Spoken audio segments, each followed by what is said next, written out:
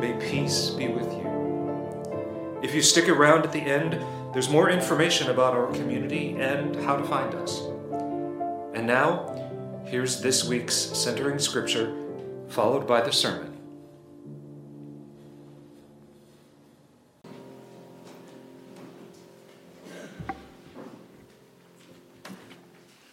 The scripture is from Isaiah 1:17. Learn to do right, seek justice, defend the oppressed, take up the cause of the orphan, plead the case of the widow. And from Romans 12:21, do not be overcome by evil, but overcome evil with good. Yeah, beloved. Oh, it's a hot mic. This is a tough one. One where knee-jerk reactions and strong feelings are almost assured. So I'm going to invite us now to just take a deep breath. May we listen with an open heart. To start, I have been doing anti-racist facilitator training with my conference in the United Church of Christ. And I've learned there are several values of white supremacist institutions and systems. And one of those values is dualism. Dualism. The idea that things or people are either good or bad. There is right and there is wrong. There is no gray area or complex dynamics. Dualism. So I'll ask you to keep this in mind as we continue. Recognizing that this congregation has a rich history of doing anti-racist work. And I believe that no one in this room wants to uphold white supremacist values. Right? No. Amen? Well, here's a case study to see how this unfolds on the world stage.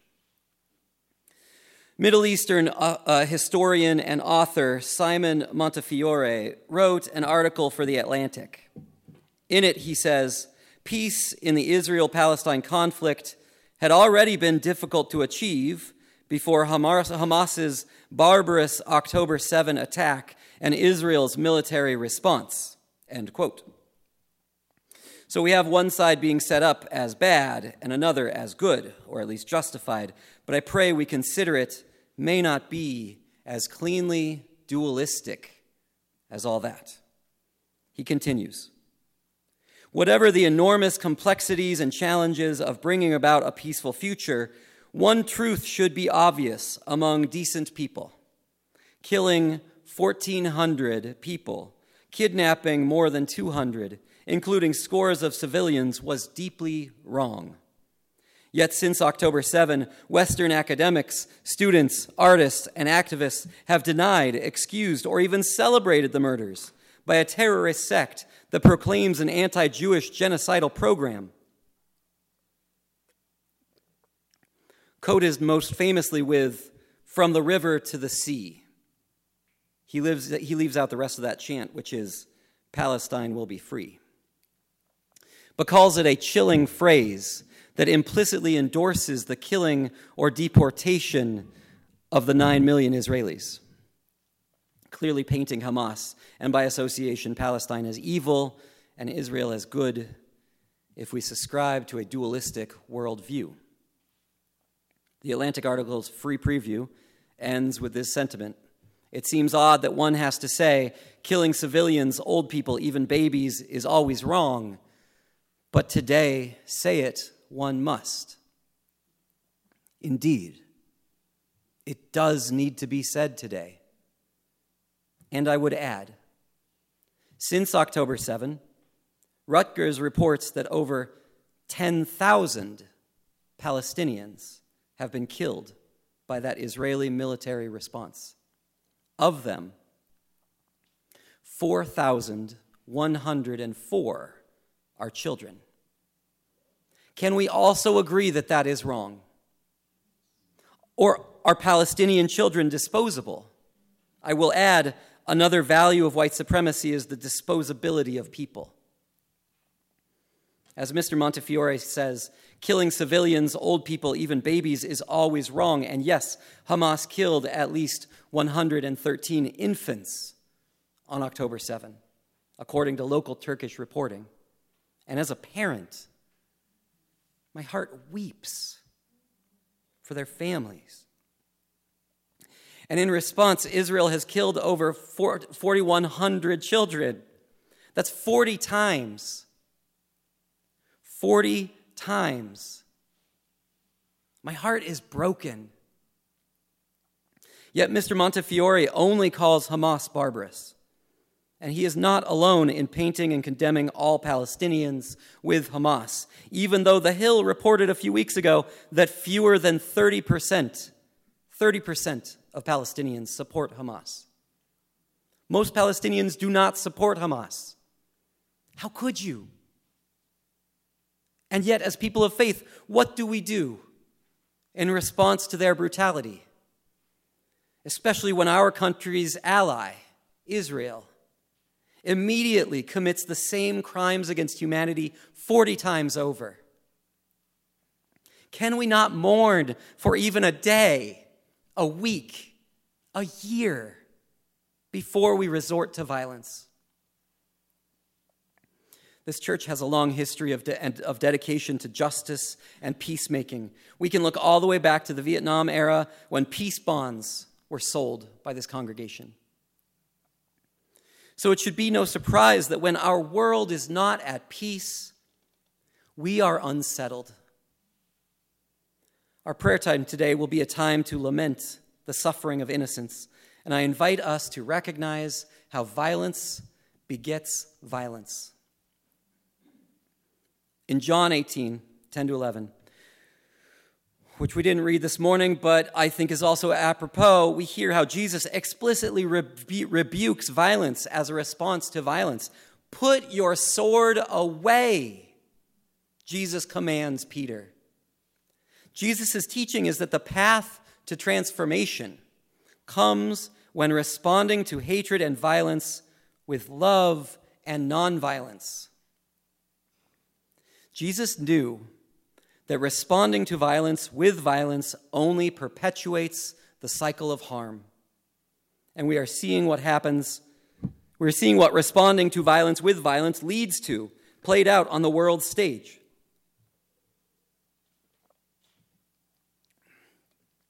Leaders in Israel feel justified to slaughter Palestinians. Hamas feels justified to slaughter Israeli children, back and forth. Let's take a deep breath.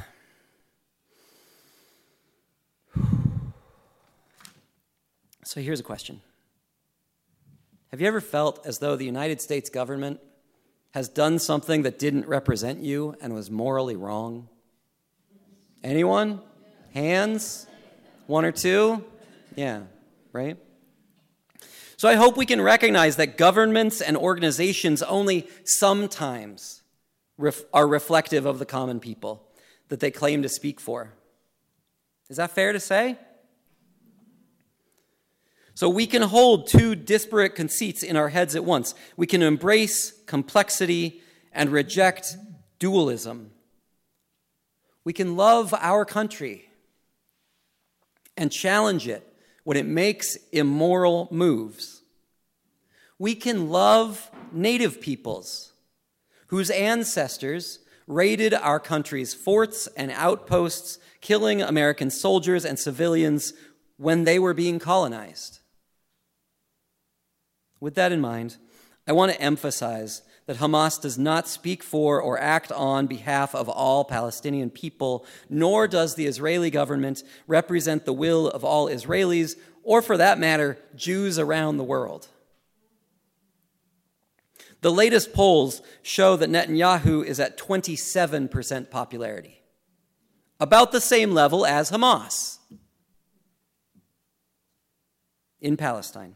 These unpopular, unkind, ruthless people are charged to lead their people and are slaughtering civilians.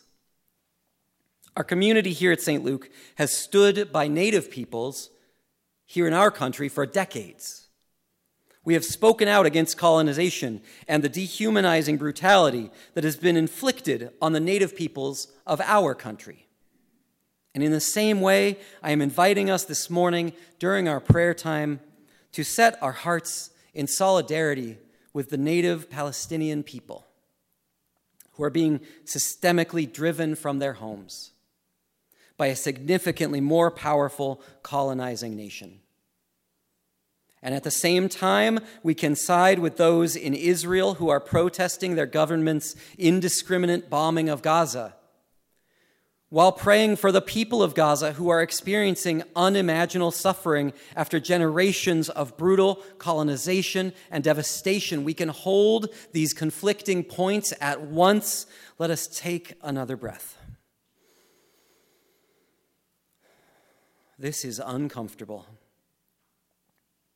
And we do not have to let that discomfort push us into dualistic thinking or affirm the disposability of children from another nation. It is complex, as our youth have said. And violence tightens the noose, making resolution seem farther away.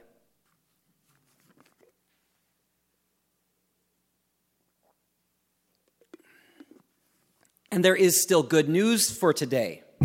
There is.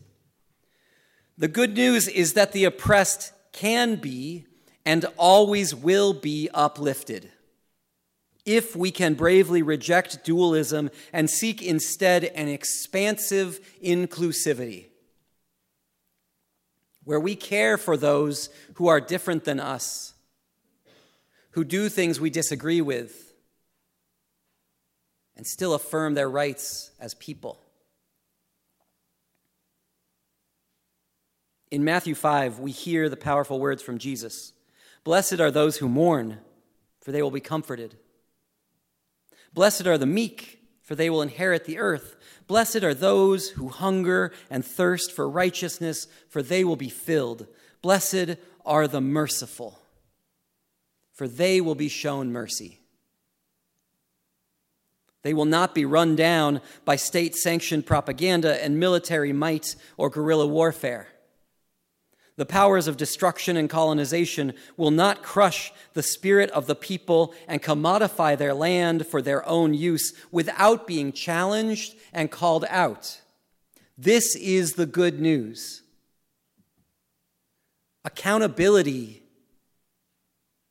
can and will happen. As we learned our land was colonized and Native Americans were driven from their lands, we challenged Columbus Day. Right? We reimagine Columbus Day as what? Indigenous Peoples Day. To uplift the oppressed. It does not fix anything. Amen? But it is a step towards healing. To not uplift and support and glorify the colonizer.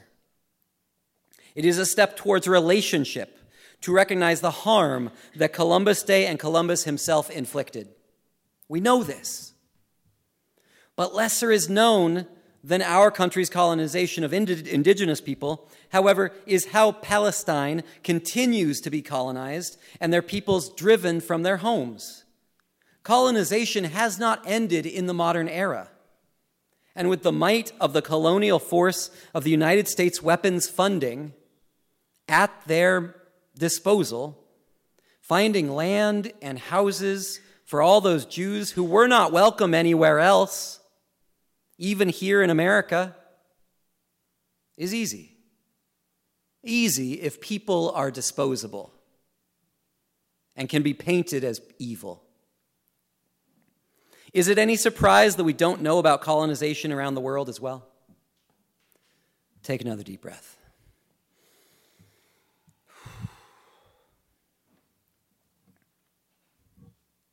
Israeli people have running water, internet, hospitals, The ability to travel, the ability to build new homes, the ability to live without their children, writing their names on their arms in case they are in a building hit by a bomb and need to be identified. Palestinian children cannot claim any of these things. And anti-Semitism is growing worldwide, even here in America. We can hold these two realities as true.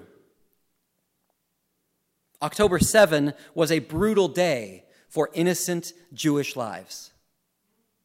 And even the place they thought was safe, the one place where they could be Jewish and safe, was very much not. Hamas made things so much worse for Palestinians and Jews alike. I know we can hold non-dualistic ideas. I know we can. The U.S. military can be in the wrong, and veterans can still deserve our care. At the same time, Israel can be in the wrong, and Jews can still deserve our care. At the same time, Hamas can be in the wrong, and Palestinians can still deserve our care. At the same time. Take a breath. Just take a breath. We're breathing through the discomfort. I don't know how to end the violence. I don't know how to end it. But I do know the median age in Gaza is 19. 19. In America, it's 38. They're kids. My faith is grounded in a deep commitment to justice, nonviolence, and solidarity with the oppressed. We heard it in our scripture. Take up the cause of the orphan and the widow.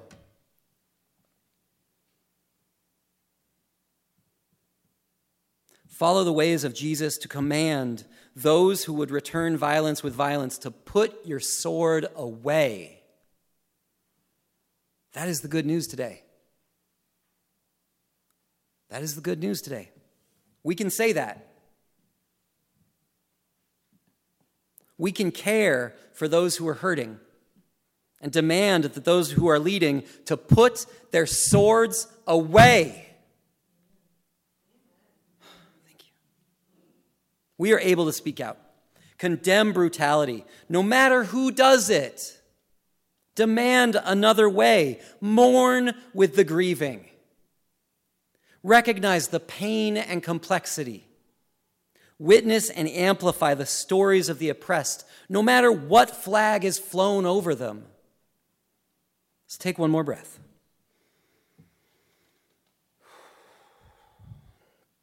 And allow ourselves to be challenged and seek understanding, as we heard from our young people. Seek understanding instead of retaliation. Commit to care and not carnage. May we be non-dualistic instruments for the music of peace and healing in a world too often marred by violence from those with power against those without power. Amen. As a church located on Lakota land in Minnetonka, Minnesota, St. Luke is a joyful, inclusive, intergenerational, and compassionate community on a spiritual journey, seeking to do justice, make peace, and to walk humbly with God. We invite you to join us live for virtual worship each Sunday morning on Facebook or YouTube, or by following the worship links on our website, stluke.mn. Thanks for listening. May you go in peace.